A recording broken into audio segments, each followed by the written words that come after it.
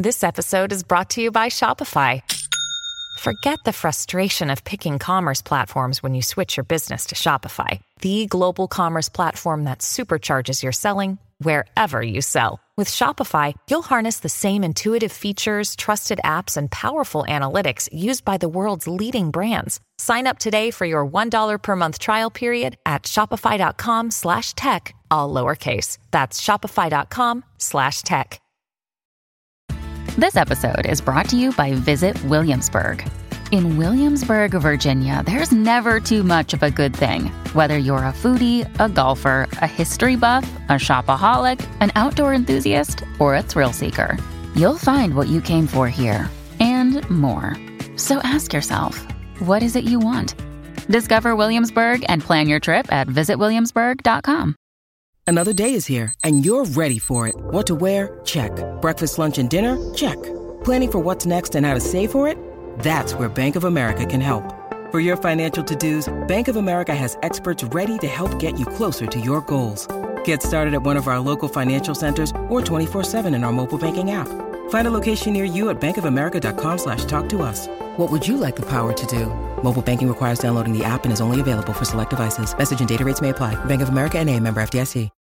When you need mealtime inspiration, it's worth shopping Kroger, where you'll find over 30,000 mouth-watering choices that excite your inner foodie. And no matter what tasty choice you make, you'll enjoy our everyday low prices, plus extra ways to save, like digital coupons worth over $600 each week. You can also save up to $1 off per gallon at the pump with fuel points. More savings and more inspiring flavors make shopping Kroger worth it every time. Kroger, fresh for everyone. Fuel restrictions apply.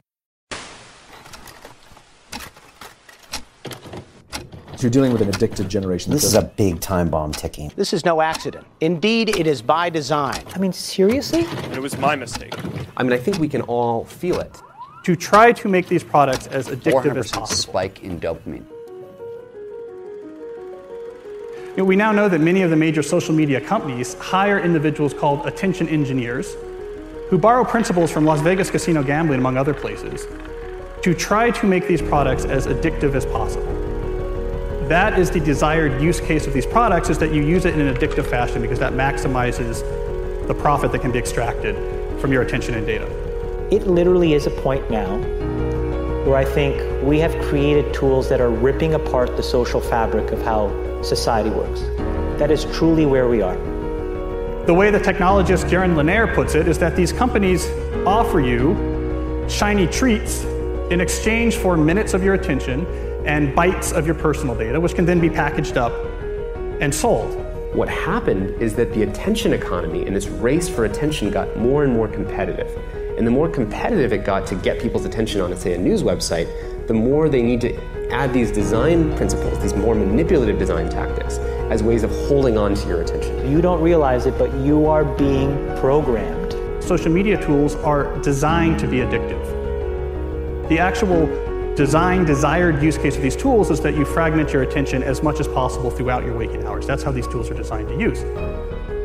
Well, we have a growing amount of research which tells us that if you spend large portions of your day in a state of fragmented attention, so large portions of your day where you're constantly breaking up your attention, take a quick glance, do a just check, and just quickly look at Instagram, that this can permanently reduce your capacity for concentration.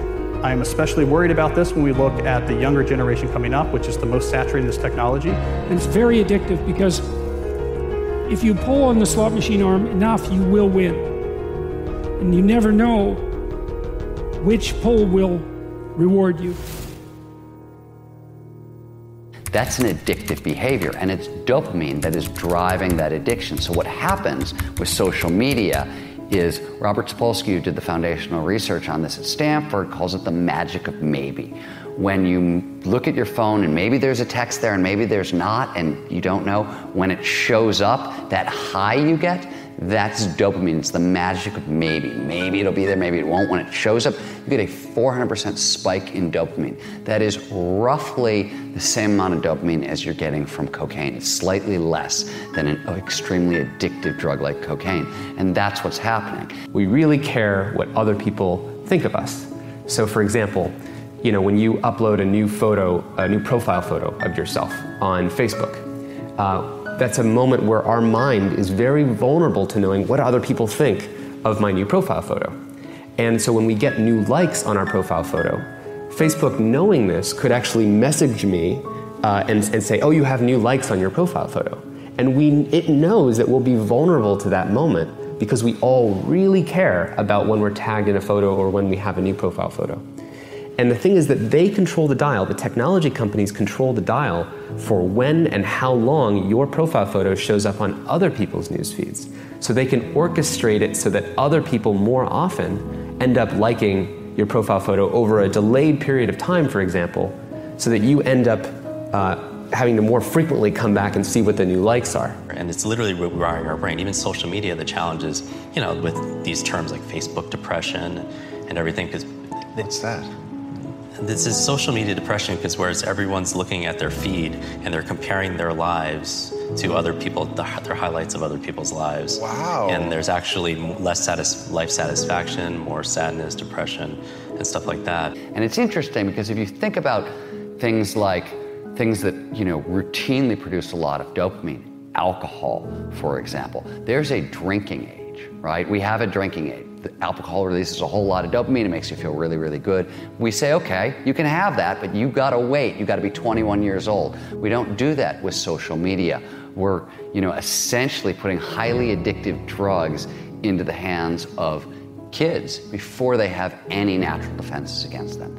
And what you're seeing with internet addiction, with social media addiction, it's the same thing over and over. It's people trying to change their state of consciousness with a device, trying to get at the underlying neurochemical chemistry, and it's very, very addictive. And so I would say the problem with the gadgets, and they're amazing things, is that they proximately interfere with medium to long-term goals, I would say. And so I think the first thing you have to do to bring them under control is figure out what it is that their use is interfering with. It has to be something important. So you think, well, I want to do something important. Well, what is that? Oh, it could be personal. Maybe you want to have a relationship. You want to get married. You want to have kids. You want to have a career that's meaningful. You want to have a life. You want to have an Abrahamic adventure and be the father of nations, let's say. Well, you can't be ratting away on your cell phone and doing that. And so I think part of it is to set your sights high and make a plan and figure out who you could be and see if obsessive utilization of smartphone fits into that vision of nobility. And it will partly because they're unbelievably powerful communication devices, but so often it's for lack of something better to do, and it also interferes.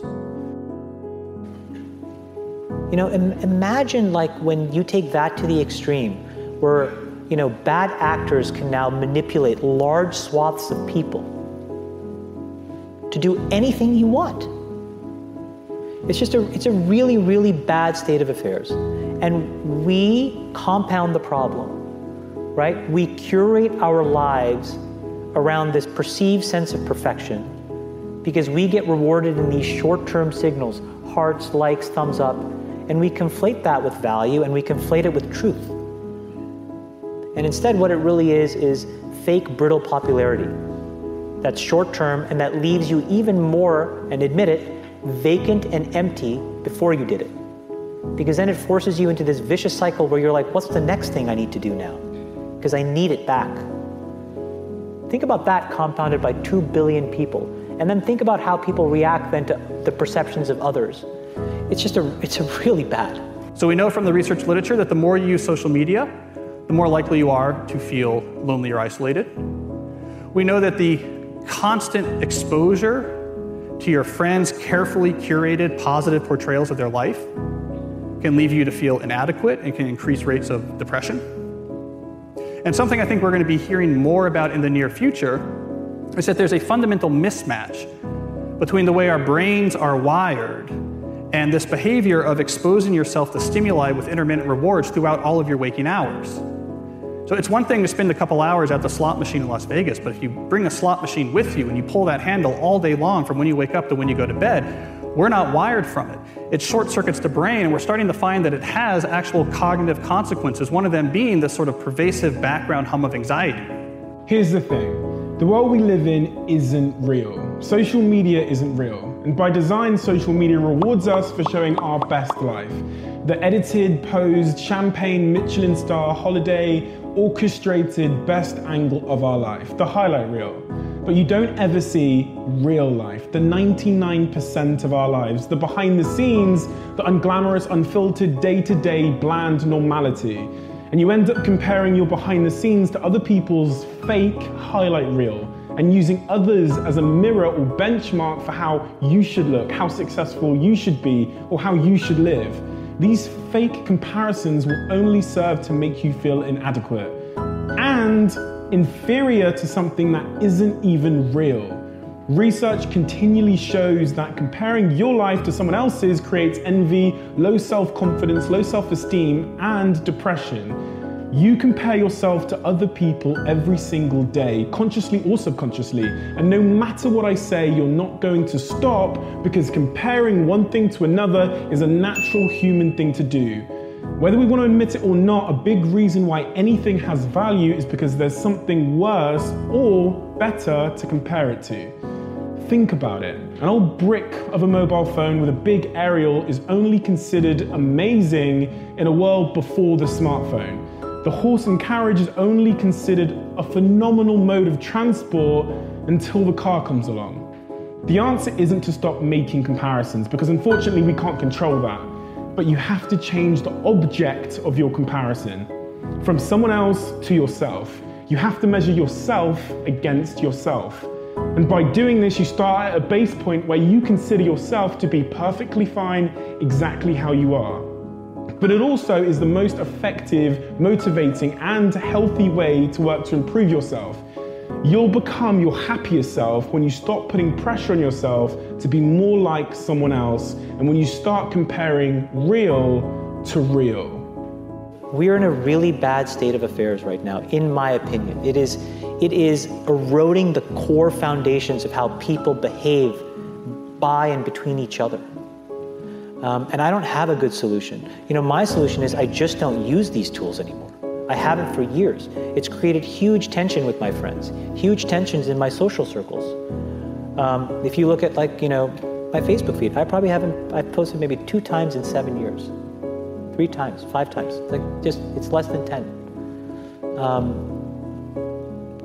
And it's weird. I guess I kind of just innately didn't want to get programmed. And so I just tuned it out. But I didn't confront it. And now to see what's happening, it really bums me out.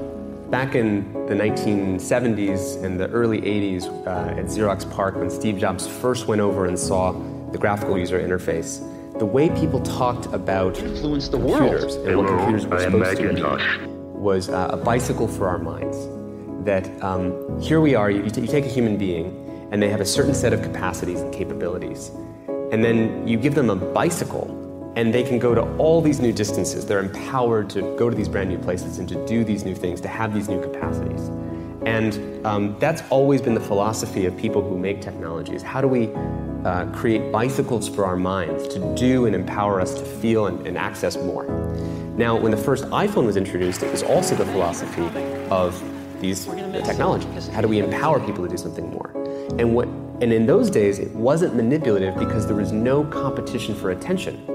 Photoshop wasn't trying to maximize how much attention it took from you. It didn't measure its success that way. And the internet overall had been in the very beginning not designed to maximize attention. It was just putting things out there, creating these message boards. It wasn't designed with this whole persuasive psychology that emerged later. If you feed the beast, that beast will destroy you. If you push back on it, we have a chance to control it and rein it in. And it is a point in time where people need to hard break from some of these tools and the things that you rely on. The short-term dopamine-driven feedback loops that we have created are destroying how society works. No civil discourse, no cooperation, misinformation, mistruth. And it's not an American problem. This is not about Russian ads. This is a global problem. Mr. Zuckerberg, would you be comfortable sharing with us the name of the hotel you stayed in last night?